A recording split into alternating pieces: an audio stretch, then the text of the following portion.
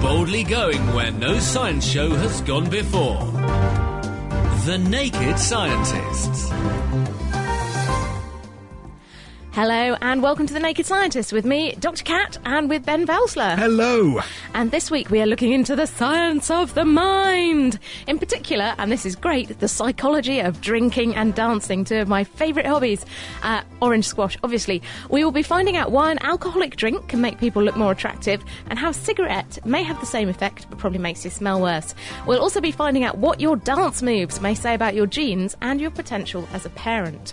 Plus, on a slightly more serious note, we'll be finding out what happens inside the minds of people suffering from post-traumatic stress disorder. It's almost like having a library with a good, well-ordered librarian, the hippocampus.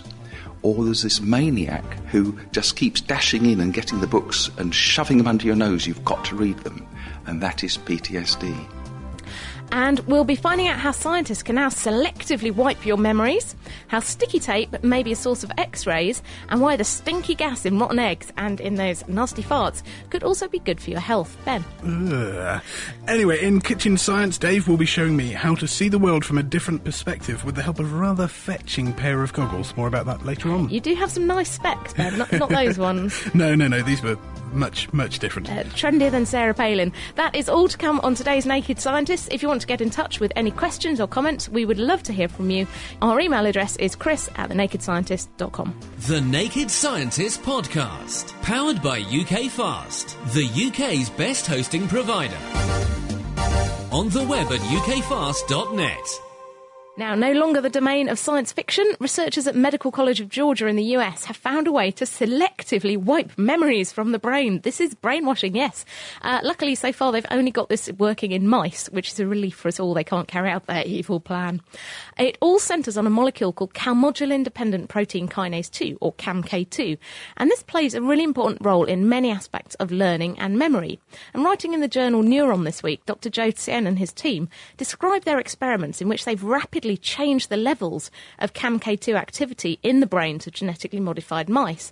And these mice had been engineered so that you could just give them a simple chemical and it would change the levels of this molecule up in their brains. Now, the scientists found that temporarily boosting levels of this protein, CAMK2, it affected whether mice could remember newly formed memories, and even it affected whether they could remember fear from a month before. And further experiments showed that this wasn't due to the fact that mice couldn't recall those memories or any other type of memories, but they'd specifically managed to wipe those memories. Now, if the name of Dr. Tsien seems familiar to any of you science junkies out there, it may be because back in 1999, he and his team created Doogie. This was a mouse that had enhanced learning and memory skills. And although this current experiment may sound like the work of evil scientists, their brain-wiping research could actually be very helpful in the future. For example, you could selectively wipe really traumatic memories or get rid of phobias. However, Dr. Tsien does say that we shouldn't expect human brainwashing anytime soon. And he says, and I quote, "No one should expect to have a pill to do the same in humans anytime soon. We are at the foot of a very, very tall mountain." But a very exciting mountain to climb. Very exciting. I could wipe all my terror away. That'd be great. Also, this week, researchers have found X-rays generated from a very unlikely source, a roll of sticky tape. By putting the roll of tape in a vacuum chamber and unrolling it with a motor at a rate of about 3 or 4 centimetres per second, not only did they register that there were X-rays present, but they actually did produce enough X-rays to get an accurate X-ray picture of their finger. So, hang on, they've put a roll of sellotape in a vacuum tube and they go zip, and it gives out X-rays? Yes.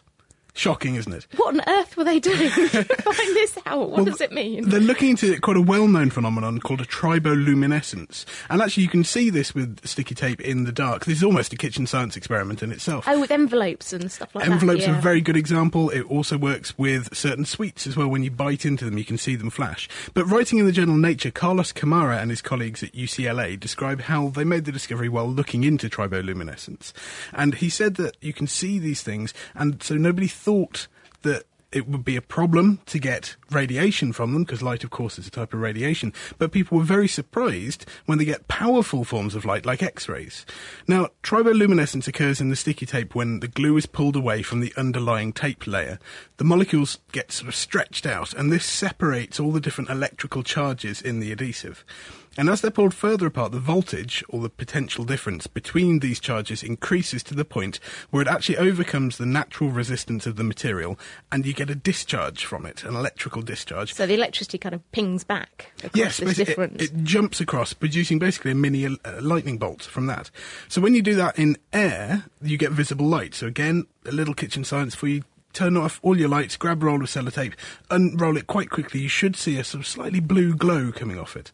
Now, the other thing that was really interesting about this was that when you unwind it in a vacuum, the electrons that do that discharge, that make that little jump, don't have any air molecules in the way to slow them down. So when they slam back into the tape surface, they decelerate so very quickly that all of their energy gets turned into a short, vigorous burst of X-rays, which was strong enough to X-ray their fingers. Now, nobody's suggesting that instead of actually putting people in a current X-ray machine to check broken bones and so on, Wrap them in sticky tape. Wrap them in sticky tape and suck out all the air. But it does a very interesting breakthrough, and it does represent the most compact and lightweight way yet discovered to produce X-ray light. Carlos said that this could have all kinds of applications for portable X-ray production in cameras and other imaging devices, so it's very promising. I think that's fantastic. I just love, they're sitting in the pub. Oh, I'll tell you what, boys, let's get that sellotape and put it in a vacuum. That'll be funny. Anyway, on to a completely different subject now. You must have heard this saying, Ben, he who smelt it dealt it. I have, yes. Yes, we're all familiar with that. It's when someone releases an unpleasant odour from their back end, and that's that whiff of rotten eggs. And this is actually a gas called hydrogen sulfide at work here. But actually now a team of researchers has shown that this rather whiffy gas plays a really important role in controlling your blood pressure, and it's produced by cells that line the blood vessels. And the scientists found that hydrogen sulfide made in your body, like in your blood cells, can relax blood vessels, dropping the blood pressure. This is a good thing. And to find the link, the researchers studied mice that were lacking the gene that codes for an enzyme called CSE. And this is the enzyme that makes hydrogen sulfide in the body. And they measured the levels of gas in the tissues of these mice and, rather unsurprisingly, found that they had very low levels of hydrogen sulfide.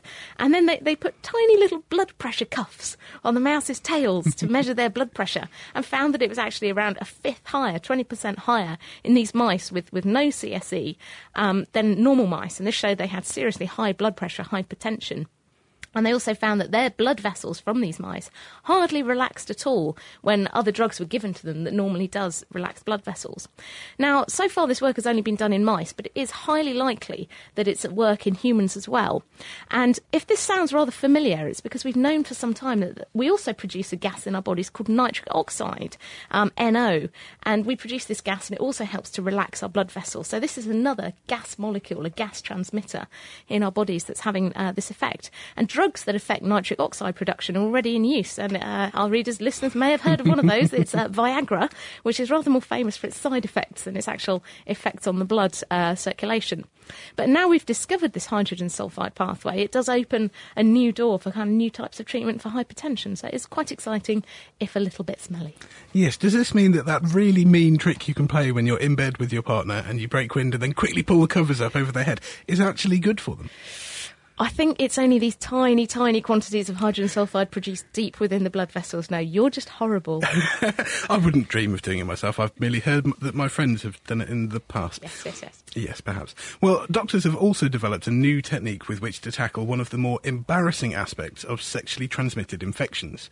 Now, at the moment, when a patient is diagnosed with any STI, there follows a laborious contract tracing process. This is where you have to track down, warn, test, and then treat any recent sexual partners who might also be at risk. It's very time-consuming, it's a very costly exercise, but it's absolutely critical from a public health perspective that you try and catch all of the people who are potentially infected before they then go on to infect others. Now, many patients find this very embarrassing, and understandably, I think it's not a pleasant phone call to have to make to an ex-partner or to a one-night stand. You bet. Now, writing the journal PLOS Medicine, Deb Levine and her colleagues from the Internet Sexuality Information Services, they present the electronic answer to this situation, a system of anonymous e-postcards that alert recipients to what they might have picked up, say, at a recent party. Their web-based initiative is called InSpot, which stands for the Internet Notification Service for Partners or Tricks, and it's a website with a difference. Users choose from a range of online greetings cards. So rather than happy birthday, happy Christmas. Hello, you might have chlamydia. Yes, exactly. It's not as pleasant a card to receive, perhaps, as happy birthday, but it's still a very important one. Now, it does also mean that people can add a short message, but it's sent, and this is the real trick to it, it's sent anonymously, so you don't actually have to say who you are. Now, you add a little message, the thing gets sent out, this e-card gets sent out, you receive it in your inbox, and it gives you links to information about the disease you might have caught or might be carrying, and a list of the nearest places to you to seek treatment or advice. So it is very helpful for stopping these things before they get too far. The system was actually first launched in San Francisco back in 2004, and since then nearly 50,000 e-cards have been sent, and they've scaled it up to many other cities, and they've translated it into other languages, so it's definitely a working process. And about 50% of the recipients of the e-cards do choose to avail themselves of the information provided or go and get checked out, so that's a very good rate, whereas a lot of people would in fact just ignore the answer phone message that says, go and get yourself checked out. Now, although the system relies on patients knowing the electronic contact details of their contacts in order to warn them, the team point out that most of the cases of STIs, well, not necessarily most, but certainly a large number of cases of STIs are occurring amongst people who use the internet to meet new partners. And so, by definition, they already have this information. They already have your email address. And so, with 1 person in 10 affected with chlamydia in certain age groups, and rates increasing by, this is frightening, but rates are increasing by 100% per year in some areas. This initiative really could help to stem the epidemic of things like chlamydia. But let's just hope that nobody starts using it to spread internet viruses instead. Oh, no, that would be terrible. Yes, good way to stop real viruses. And finally, our last little story here is, here at The Naked Scientist, we are all pretty warm-hearted people, aren't we, I'd say? I think so, yes. Very nice. Maybe not Chris, but he's not here, so we can say what we like about him. But now researchers at Yale University have shown that it might actually be down to our choice of drinks, rather than our lovely warm personalities. Writing in the latest issue of the journal Science, the researchers have found that people judged others to be more generous and caring if you just held a warm cup of coffee, but actually you think people aren't so nice if you've just held an iced coffee. And following on from this, they also found that people are more likely to give something to others if you've just held something warm, but more likely to take something if you've held something cold. And to test this, the researchers got some volunteers in, some students, and asked them briefly to hold a cup of warm coffee or a cup of iced coffee. So just, can you just hold this a second? And then the volunteers were then given a packet of information about a person and asked to assess their personality. And the volunteers felt that the person was significantly warmer in personal terms. This person's a nice person, generous, and so if they'd just been holding the hot coffee compared with if they'd just held iced coffee. And then they did some more experiments where volunteers either held hot or cold packs and were told that they could either have a gift certificate for a friend or a gift for themselves. And those who just held a hot pack were actually more likely to ask for a gift certificate for their friends than to ask for something for themselves. So not only does physical warmth make us see other people as warmer, but it actually makes us nicer people. So go and turn the heating up. And this actually ties in, there is some science behind it, because it ties in with recent brain studies that show that hot or cold can trigger activity in parts of your brain called the insular cortex. And this area has been found to be damaged in people who have a borderline personality disorder, meaning that they can't figure out who to trust and they can't cooperate with people. So it probably all ties in with the same area of the brain. Very interesting. And they didn't drink the drink, so it wasn't that they were just enjoying the buzz of some coffee. No, you just got to hold it. So go and make me a tea, Ben. Crikey, very interesting. This week also saw the annual Teslathon held at the Cambridge Museum of Technology. The Teslathon sees enthusiastic amateurs get together to show off their homemade Tesla coils. Now, these are huge, high-voltage devices based on the same principle as an electronic transformer. Now, a transformer works because a current in one circuit, which they call the primary circuit, induces a current of a different size in the secondary circuit. Now, this is actually how mains electricity is scaled down from the high voltage and power lines into the safer 240 voltage that gets into your house. Now, I met it with Eric Woodruff to find out more about what the Teslathon really is. Teslathon is a group of people who are interested in high-voltage electronics, Tesla coils, and pretty much anything to do with high-voltage, high-current, static electricity, all sorts of technology-related stuff like that. So really anything that can make a nice big spark? That's very much part of it. Some of us try and make the biggest spark possible. Some of us try and do it in more interesting ways. And, of course, we try and push the modern technology to do what something can be done 18th century-wise by Tesla himself. So how did Tesla's original coils work? They seem a very simple principle. They are a very simple principle. Effectively, it's a standard transformer with a primary and a secondary. And what Tesla did was he also introduced resonance, so that the primary has an associated capacitance, the secondary has an associated capacitance, and the two synchronise with each other and form a resonant coupling. Very much like a young child pushing somebody on a swing. You can get a very small movement that can be made into a very large movement just by the process of resonant rise or multiplication.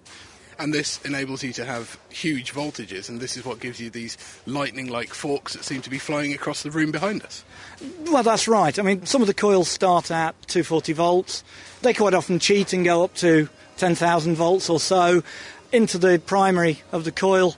And then, due to resonant rise and the way the Tesla coil is constructed, we'll get 100,000 volts or 200,000 volts from the top.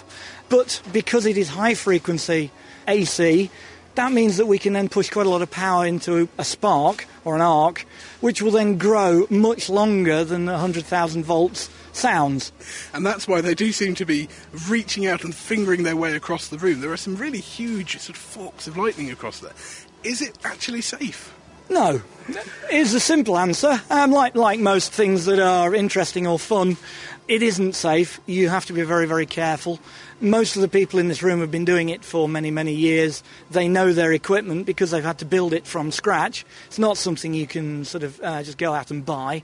There is inherent safety. We all abide by a set of rules for the safe running of these sort of events. People have to stand back from the equipment. The equipment has to be able to be made safe. But obviously there is that inherent danger. Any high voltages, high currents, and unpredictable equipment, you've got to view with a degree of distrust. And I'd imagine that the element of distrust you have means that you actually have to be fairly reserved in public, so the people who come along to the Teslathon this weekend won't really see the full power of what your devices can do. They will see a limited amount. There are some things certainly that we wouldn't do in a public environment that we would do in private, because obviously the safety of the public and the people who are watching the Tesla coils here today is absolutely paramount. We don't want to hurt anybody. It would really ruin the enjoyment of the whole event for everybody, you know. And Cambridge Industrial Museum, where we are today, seems like a very appropriate setting for this. I understand you come back each year to do another Teslathon here. Does it feel like home? Certainly for me. I mean, I've been doing this for about 7 years now. The actual Teslathon has been here, to my knowledge, for 9 or 10. It's usually on the same weekend every year, which for some reason happens to be Halloween. I don't know whether that's by planning or by accident. But no, we've always been very welcome here, and obviously with the connection to 18th century technology, we seem to fit in very well with the other machines and equipment at the pumping station. And of course we all like to go and have a look round at that sort of technology too. Distilling the best science. The Naked Scientists. You are listening to The Naked Scientists with Kat and with Ben. Now, don't forget that we beam this programme live into Second Life every Sunday from 6 p.m. UK time. Of course, our clocks have changed, so I hope we've still got our Second Life gang in there. That's 10 a.m. Second Life time, usually. There's a great group of avatars there who discuss the science in the show, so it's an excellent opportunity for you to have a good chat with people about the science that we talk about. If you want to go there, sign up for Second Life, visit the Scilands and search for The Naked Scientists. You can drop by our mansion, come and relax on a sun lounger and enjoy the show.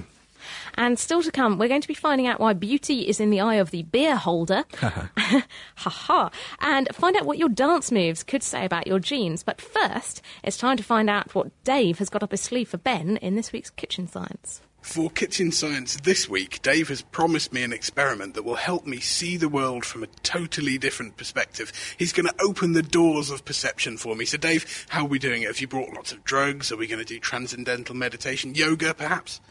I'm afraid not, Ben. I think possibly completely different perspective is a bit much, but definitely slightly different perspective. Instead of any drugs or meditation, what I've got is these rather fetching goggles. When you say fetching, Dave, you mean that they're going to make me look like a complete idiot, don't you? That one of the eyes is blocked up with what looks like card, and the other one has a thick wedge of glass on it. Dave, these can't be very good goggles at all.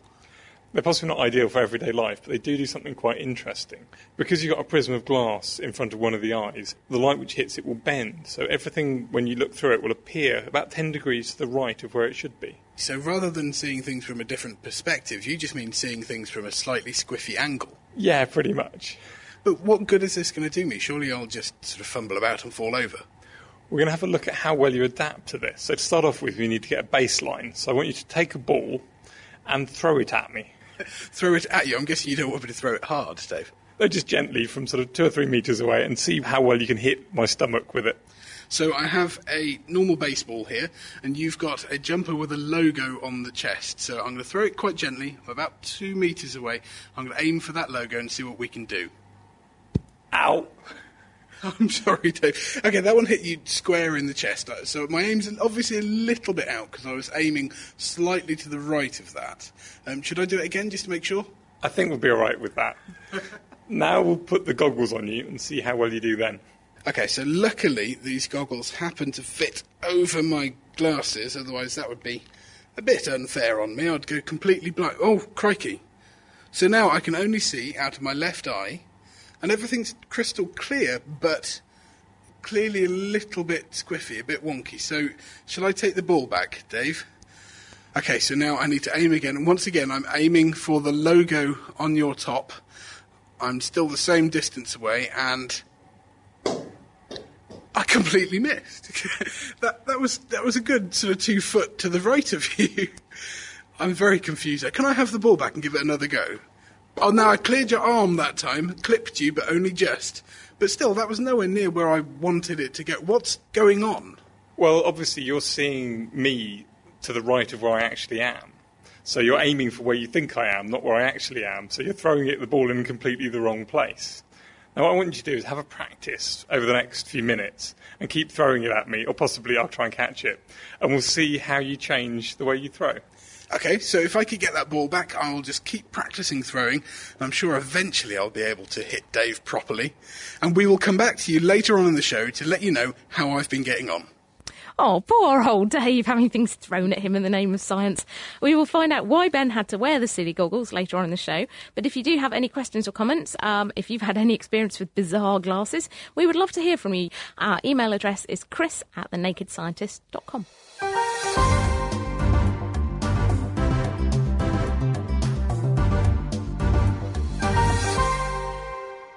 And now it's time to put on your dancing shoes, because it seems that the way that you dance could say something about your genetic fitness. In other words, how good your genes might be on to pass on to the next generation. And joining us now to explain a bit more about this is Dr. Peter Lovett from the University of Hertfordshire. Good evening. Good evening. Well, Peter, tell us a bit about why is it important to actually study dancing? Well, because there's a very clear relationship between people's level of testosterone and what's called their genetic quality and the way in which they dance.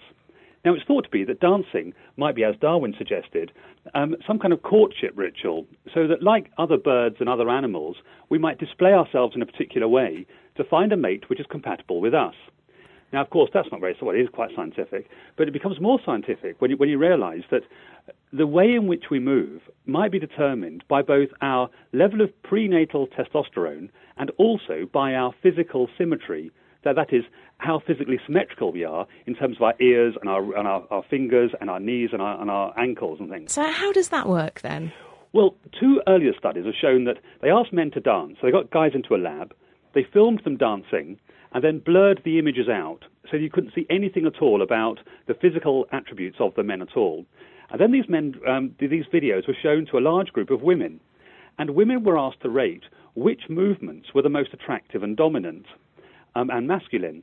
And what they found is that the movements of men who had high levels of prenatal testosterone or men who had higher levels of physical symmetry were rated as more attractive, more dominant, and more masculine than the dances of the opposite men. Does this mean that some people then are basically born dancers? Well, what it suggested, according to the original researchers, was that the testosterone has an organising effect on body movement. So men don't even know that they're high or low testosterone, men, but it influences how they move. So it might influence their level of coordination in terms of their movements, or might influence their natural rhythm and how the different parts of the bodies move together. We know there's loads of programmes on TV here at the moment that are, Strictly Come Dancing and Tap Dance Your Way to Success or whatever they're called. Can people actually really learn to dance well, or is there always going to be this genetic barrier to it? Well, I think that people can learn. I think they really can learn. Now, it might well be the case that your genetic makeup might predetermine the range of your dancing ability. So it might organise you to suggest that you're more rhythmic, or you might use more complex movements. But of course, then we can teach people then a different, wider range of movements, or a set of movements that might make them appear more dominant or more attractive. Well, we're going to try this experiment live now. Are you ready for this, Peter? Because we have our dancing monkey here. We have Ben Valsler, who's going to do some dancing. I am more than happy to dance. Yes, Peter, I know that at the moment you are running a survey online, and I've watched your video about the different styles of dancing, and you want people to let you know, sort of classify their dancing and let you know how they dance. Yeah. Now, we will put a link to this from thenakedscientist.com so people that listen to the show can join in. But I think it's only fair that, seeing as Kat hasn't seen the video, that I demonstrate for her in the studio. I cannot wait. So, Peter, please could you describe to Kat the sort of movements that we're looking for, and I will do the movements for you. So run the music. Okay. Here we go. Well, the first set of movements is just step from one foot to the next foot. So you're stepping right and touching left, Like and left. stepping left and touching. The normal kind of disco move that you see at disco. Yeah, it's what I did at school. Yeah. Exactly. Now, keep that quite small. Quite and small, yeah. keep the top half of the body doing the same as the bottom half of the body. Now, This looks brilliant. but that is the most unattractive dance that men could do. You're telling me. Now, what you can do now, if you keep doing that same thing with your feet, but do something different with your shoulders. Roll your shoulders backwards slightly and move your arms up and move your elbows around a little bit. So Ben's now doing kind of a dancing like your dad kind of dance. Ooh, well, with that could be bad. But as long as the top half is doing something different to the bottom half, and he's in time with the music and there's some rhythm going on. It's looking like that, yep. Yeah. Now, if there's rhythm going on and he's coordinated, then that would be a lot more attractive to women, apparently. Now, if the top half of his body was a bit more random, then it wouldn't be quite so attractive. So yeah, he's doing some very random things with his arms, over the head, swimming motions. Now, that's interesting. If he's doing all that might be a bit too big, you see, because the bigger the movements are, the more dominant they're seen by people. Now, they're okay if they're large movements, but they're nicely coordinated movements and unthreatening, then they could be seen to be quite attractive and quite masculine. If they get too big and too random movements, then those ones are seen as highly dominant but highly unattractive. So we've got the hands waving over the head now, sort of windmill style. Yeah, he's not going to attract their mates that way, I'm afraid. I'm taking up most of the studio, I think. I really wish the webcam was working. This was great. Are there any other moves we can try and get Ben to do, or is that the repertoire? Well, make the side-to-side a bit bigger. So now there's a step, you've got quite small steps, but make them bigger. So step about a metre from side to side. Yeah, it's like the Hulk dancing Exactly, here. yeah. And now get the arms really swinging out wide. It's like he's doing aerobics. That's right, a bit like a star jump. Yeah. Yeah. Now that again is well, what he's doing now is making his movements a lot more dominant. It's not attractive. It's not, is it? No. Now, it's interesting you say that, because some women do find it attractive, and the ones who do are the younger women. So women sort of 16 to 18, 19-year-olds often find those movements quite attractive. So for any of our teenage listeners out there, Ben is now the man of your dreams. He might well be, because he might be now, obviously it's a bit too stylised at the moment. What he needs to do is put a bit more randomness into it. More randomness? Yeah, that's fair. Ooh, he's doing waving with his arms now. Get him to think about being a hip-hop dancer. Be a hip-hop dancer, Ben. Kind of big hip-hop dancing.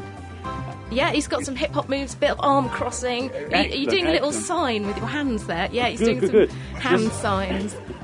Now, all those movements are making him much more obvious on the dance floor. So as you're seeing those movements, you're much more likely to see him. And as long as he's not too threatening, the younger girls would go for those kind of moves. They'd be impressed with the hip-hop moves. They would be. There you go, Ben. Next time you're down the teenage disco. The final thing I'd really like to know is, all your studies seem to have focused on men dancing, and in my experience, men don't dance that well. Is this really true that are girls better dancers than men? Is there any truth in that? The reason, actually, what we've done is, we've just, on the survey we've got online at the moment, what we're finding is that women are rating themselves as much better dancers than men. Of course. So they've got to self-rate. But the problem is so many girls have had some kind of formal dance training. even if it's only a few years in jazz, tap or ballet when they're much younger, whereas men often don't have formal dance training. And so when we're looking at the dance, their kind of natural dance, the real sort of dance that's coming out of their genes, it's easier to spot that in men because they're less contaminated by training. Ah, so men could be naturally more proficient dancers. Yeah, now a lot of men, they're very good actually, a lot of them. As long as they relax a little bit more, that you really see some fantastic moves in men. Even if they're not sort of formally recognisable moves, you really see some great rhythm happening in men. Are you much of a dancer yourself as well? Well, I was a professional dancer before I became a psychologist. What's your favourite type of dance? Oh, well, now I don't know. Also, I do everything. I do jazz, tap, ballet, ballroom, contemporary, everything I can do. I love to dance. Dancing is wonderful. Absolutely fantastic. And so your videos are going to be available on the Naked Scientist website. And how long are you conducting this experiment for? Well, we want it to go for as long as we possibly can, really. What we're doing, the survey at the moment, we want to find out how good people think they are at dancing, and then we want to find out what sort of movements are best characterised by their dancing. What we found is that men under the age of 25, their level of testosterone predicts how good a dancer they will say they are. So high testosterone men say they're good dancers, low testosterone men are bad dancers. In the over 25s, the pattern goes away. But the men are still very good, and we want to know what sort of movements men are using at all different ages through their life. So whether you're sort of a hip-hop person or a bit of a big box, small box kind of person. Exactly, or just a completely untrained, just bopping around at a disco flailing type of person. Yeah. That's absolutely fascinating. So thank you very much. That's Peter Lovett from the University of Hertfordshire. Thank you. Thank you. From protons to photons and gluons to muons, The Naked Scientists. Science that's fundamentally more fun. Now, can you trust your memory? It seems that a large proportion of people, when they are asked, can actually remember seeing things that they have never had the chance to see, unlike Kat Arney, who's just seen something she never had the chance to see before. I'm never forgetting that, I tell you. Which was me dancing like an idiot. Now, but the things that people do recall include things like footage of the London bus bombings that have never actually been shown. They imagine and really remember that they've seen this, even though they never have. Now, the unreliability of memory is something that we should be worried about in a legal setting, but actually more damaging to our health are the memories that we just cannot forget, like watching me dance in the studio, but more importantly, like the debilitating flashbacks occurred by sufferers of post-traumatic stress disorder, or PTSD. Memories in Distress was a recent talk given by Peter Naish from the Open University. Before the talk, he explained to Meera Senthilingam how, in PTSD, the brain can be fooled into accepting a memory as if it were happening in front of your eyes. This is definitely both a distressing memory and your memory in distress. The event is covering a whole spectrum of memory problems. These problems seem to be associated with processes that make people very unhappy sometimes. This can be the fact that when people tend to be a bit depressed anyway, they seem only able to remember sad events from their life and all the good times fade into the background. An even worse thing to put up with is post-traumatic stress disorder, when people get terrible flashbacks of some shocking event in which they took part, like a road traffic accident. I'll be telling the story of someone who was trapped on one of the underground trains when the terrorist bombs went off. And afterwards, for a long time, she got vivid flashbacks, so vivid she felt she was still there on the train. And she believed that the flashbacks, which only lasted a short while, that they were real life and that she was still in the train and was going to die. Really a horrible experience that went on for months. What happens in someone like that's brains in order for them to actually believe that the dreams that they're having are reality? We have to go back and consider how memory works. The brain really is an information processing system. So all the information that our senses acquire about our world, they have to be analysed so that we can make sense of it. And the brain has specialised areas, some that deal with visual processing, some for sound, and even within those there are subdivisions to do different tasks. And finally, you, as it were, put it all together and you have your impression of what is going on around you. As the information goes through the brain, it leaves a trace, and that trace is a memory. Now, because it's all distributed, you have to have a process that can assemble things. And this seems to revolve around a part of the brain called the hippocampus.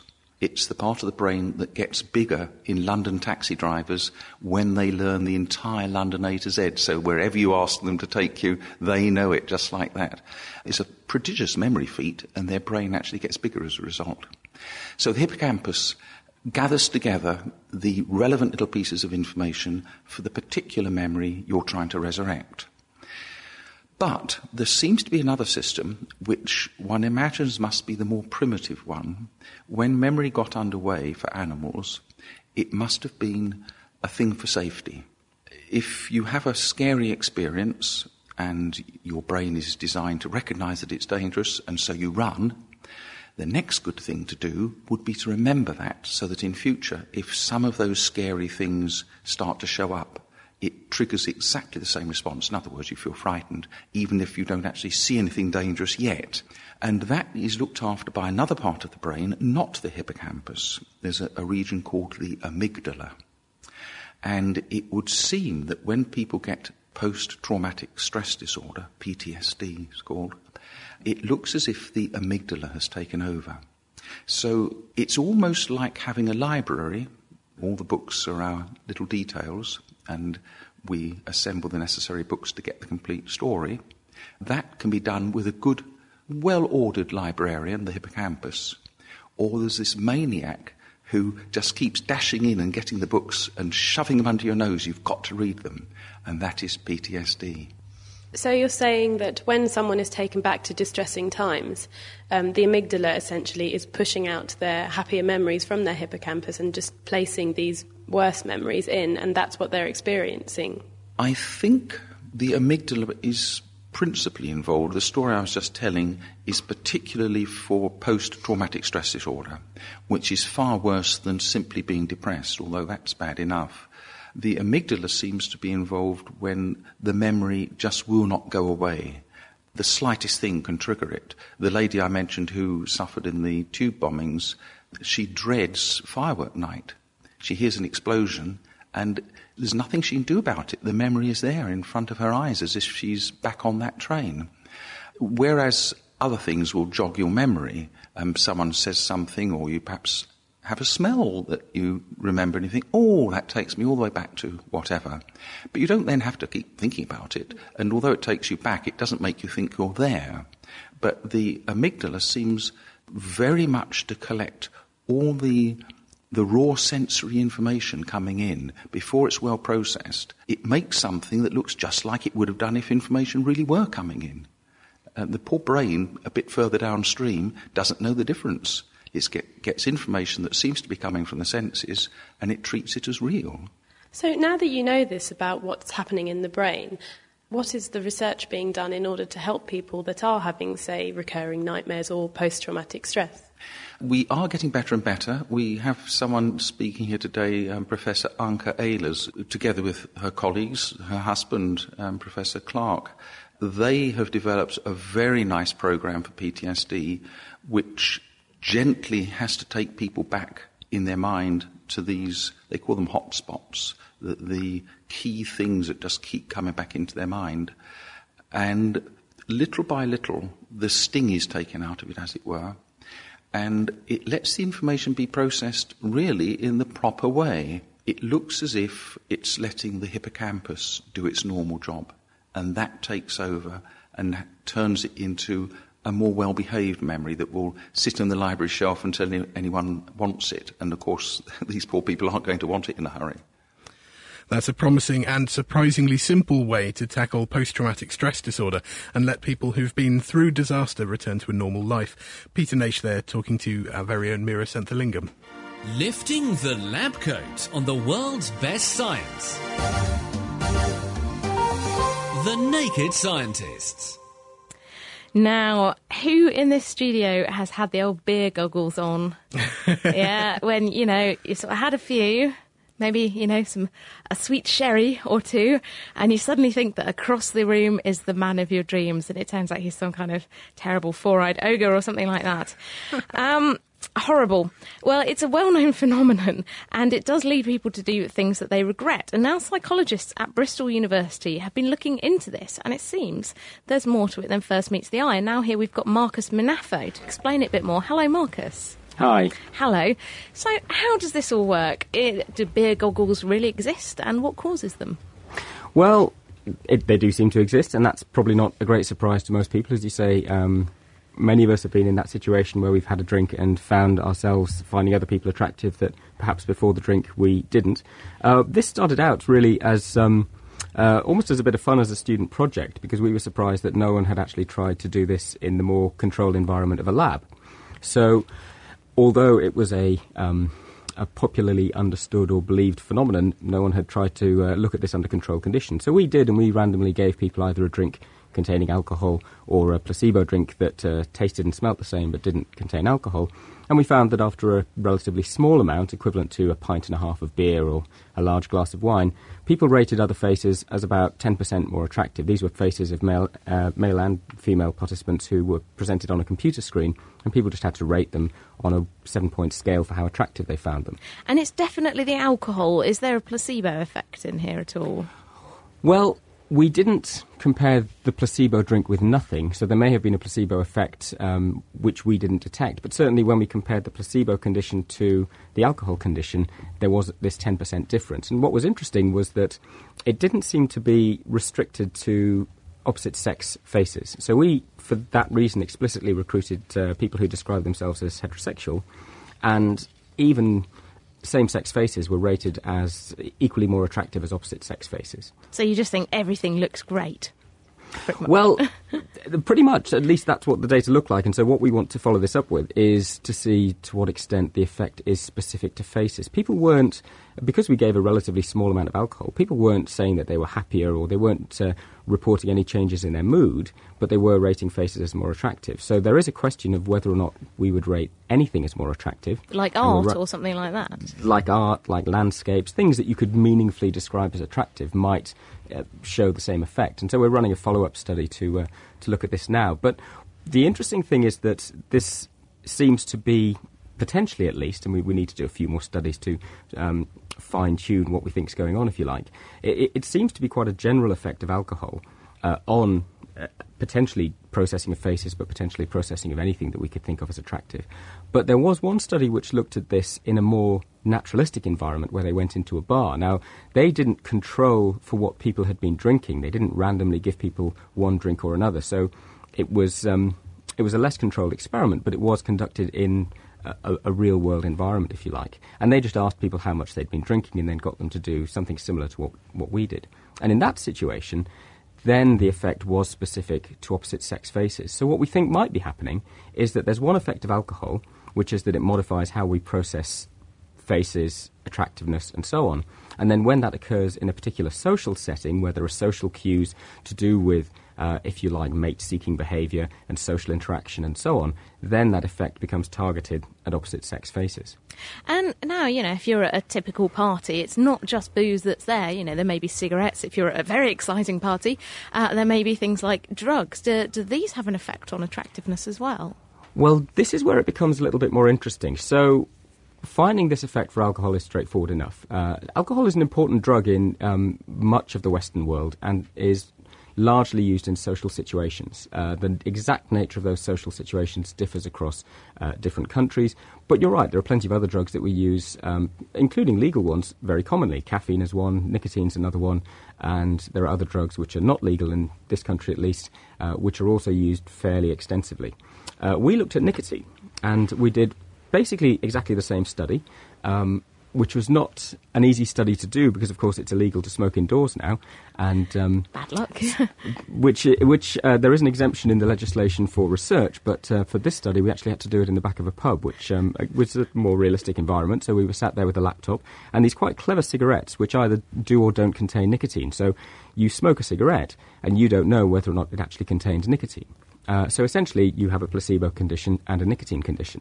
And what we found was exactly the same effect for nicotine. Now, these were very light smokers, but again, after one cigarette, there was a marked increase in the ratings of attractiveness of faces when the cigarette contained nicotine compared to when it didn't. That's really intriguing. Do you know why this might be? Do you think certain pathways in the brain are similarly being activated here? Well, we know that drugs of abuse have the capacity to stimulate the reward system and the dopamine pathway in a part of the brain called the nucleus accumbens, and that might be part of the reason. Nicotine's an interesting case in point, though, because we know quite a lot about why nicotine's addictive. And one of the reasons it's addictive, nicotine's not a drug that gives you a very powerful psychoactive effect in the same way that, say, alcohol does, or cocaine or heroin. Once you've had your first 2 or 3 cigarettes, you kind of tolerate the strong response that you get to those. And after that, the effect is relatively mild.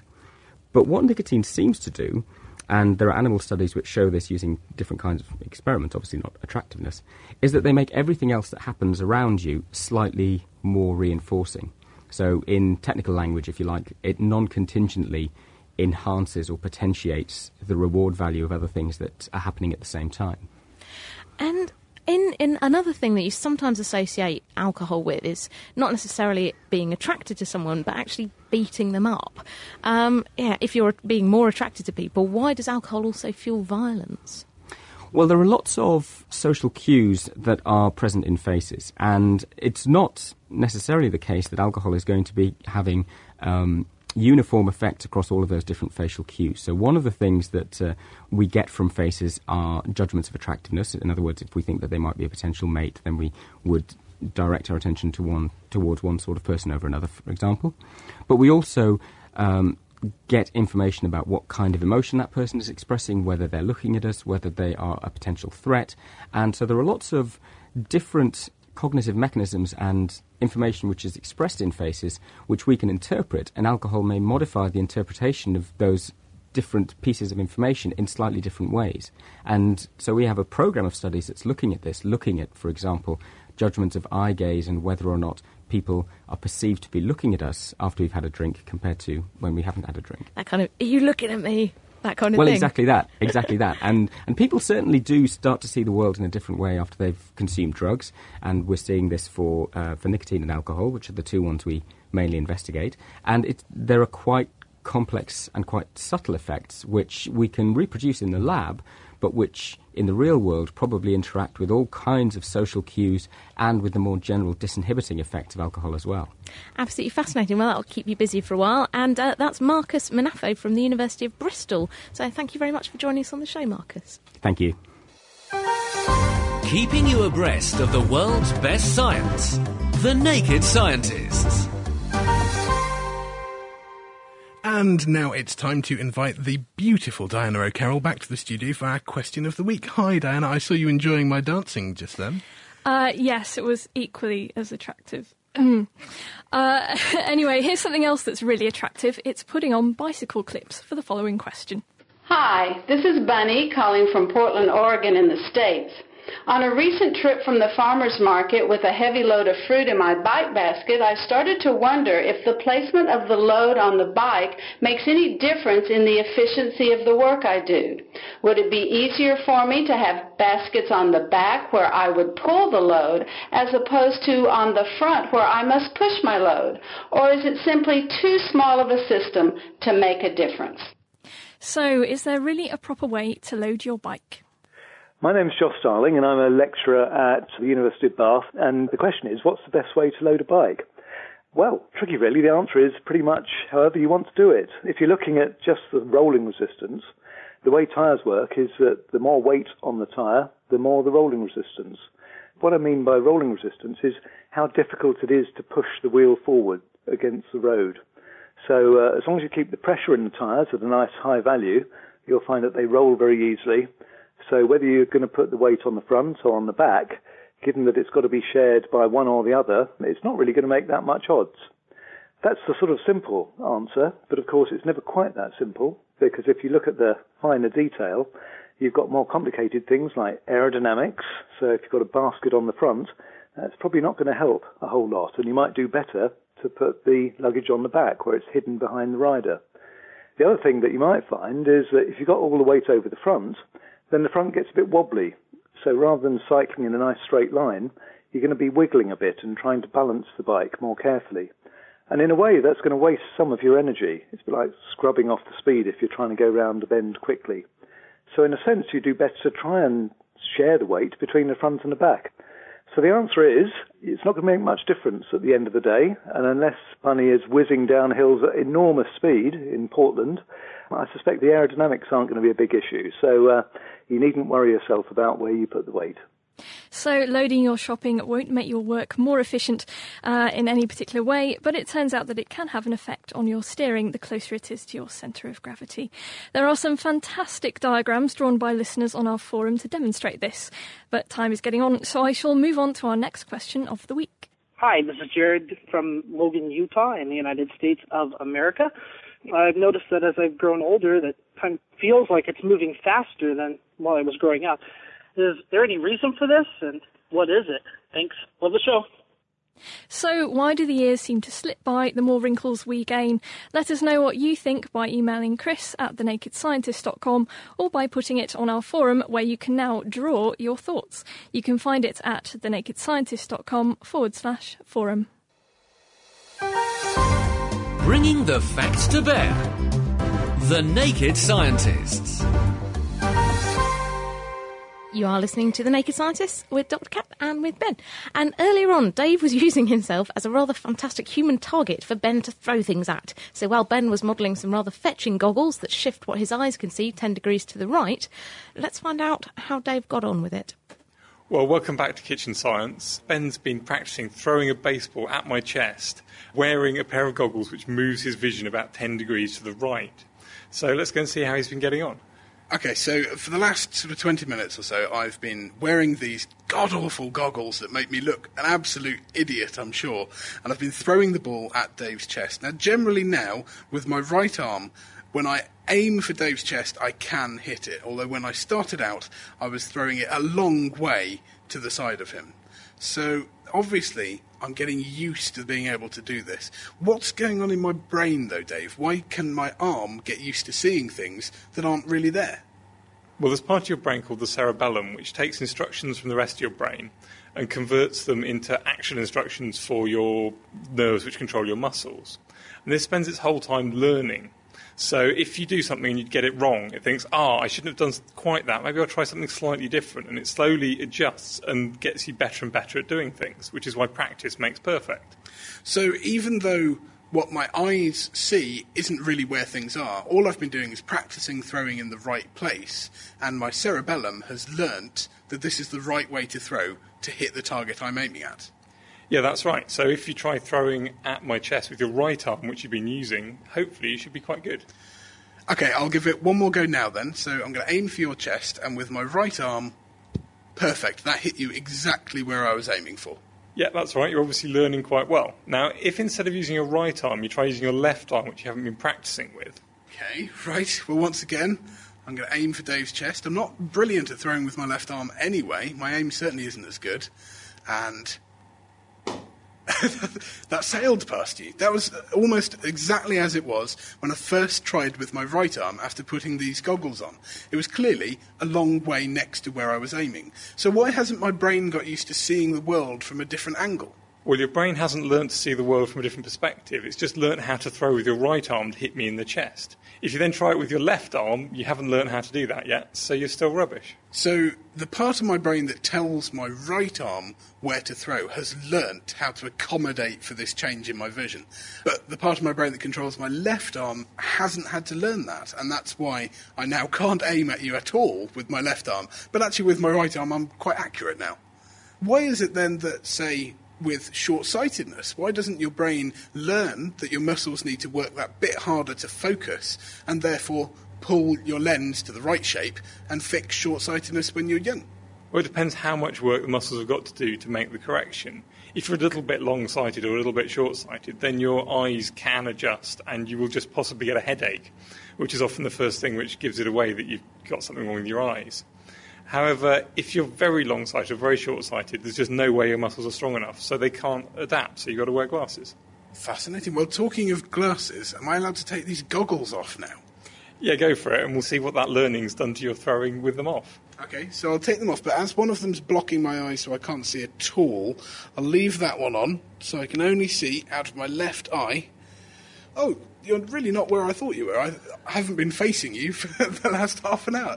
Okay, so what did you want me to do now?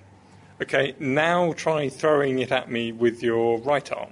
This should be easy. I can see as per normal now, with my right arm aimed to your chest.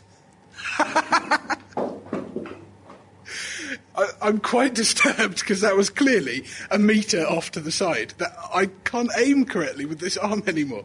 Have I broken myself permanently, Dave? Am I never going to be able to aim again? Well, it possibly depends how well you could aim in the first place. But no, you should be able to learn how to do it the right way again. Now you don't have this distortion. If you try it with your left hand, for example, it shouldn't have any effect. So this is throwing with my left hand, which had never trained to take the goggles into account. And that was why I couldn't throw very well with my left hand with the goggles on. So now with them off again, I'm aiming for your chest, and it hit you square on. So right now I can only aim with my left arm and not with my right. How long is this going to last? We should be able to train yourself to throw properly in about the same amount of time as you took to train yourself with the prism on your face. OK, well, clearly my arms are out of sync right now, so I'm going to practice throwing with my right arm until I'm confident that I can throw at least as well as I could before we started. But that's all for Kitchen Science this week, and Dave will be live in the studio with another exciting Kitchen Science next week. So your brain has to adapt to doing things based on what you see, and this is all controlled by something called the cerebellum. That's Latin for little brain. The cerebellum's about the size of a fist, and it sits below and at the back of your brain, and it allows you to learn movements like throwing by comparing what you wanted to happen with what actually happened. And if the two don't match up, then your cerebellum kind of adjusts the strength of the nerve connections in the circuits in your brain to tweak that movement. So next time you do it a bit better, and this is called long-term potentiation, and it's basically how we learn how to do physical stuff, and it's absolutely fundamental to most complex animals' behaviours. But Ben, did you learn to throw properly again? Well, eventually, yes, I did, but it is a very, very strange experience because it feels like your muscles are just rebelling against what you tell them to do. You tell them to do one thing, they seem to do something completely different. Now, we have put a video of me relearning how to throw, so you can see Dave getting repeatedly wounded by me throwing balls at, or at least near him. And we've put this video on the website at thenakedscientist.com/kitchen science, so you can see how long it takes me to adjust and how silly I looked in the goggles. And of course, there's lots more experiments for you to try out at home, all on our website at thenakedscientist.com/kitchen science. Fantastic. Well, that's all we've got time for this week. It's been a really fascinating show, especially the dancing. I'd like to say a big thanks to all our guests. That's Derek Woodruff, Marcus Manafo, Peter Naish and Peter Lovett. I'd like to thank the production team, Diana O'Carroll, Mira Senthillingham and Tom Simpkins here, who's been doing all the knobs and twiddlers and faders in the absence of Chris. Next week is a question and answer show, so get your questions in now to chris@thenakedscientist.com. We'll have the answers for you, along with the latest news on what's hot and what's not in the world of science, live Kitchen Science. And you can hear the show again, catch up with shows you've missed, and the Naked Scientist podcast, www.nakedscientist.com. The Naked Scientist podcast comes to you from Cambridge University and is supported by the Wellcome Trust, the EPSRC and UK FAST. For more information, look us up online at nakedscientist.com.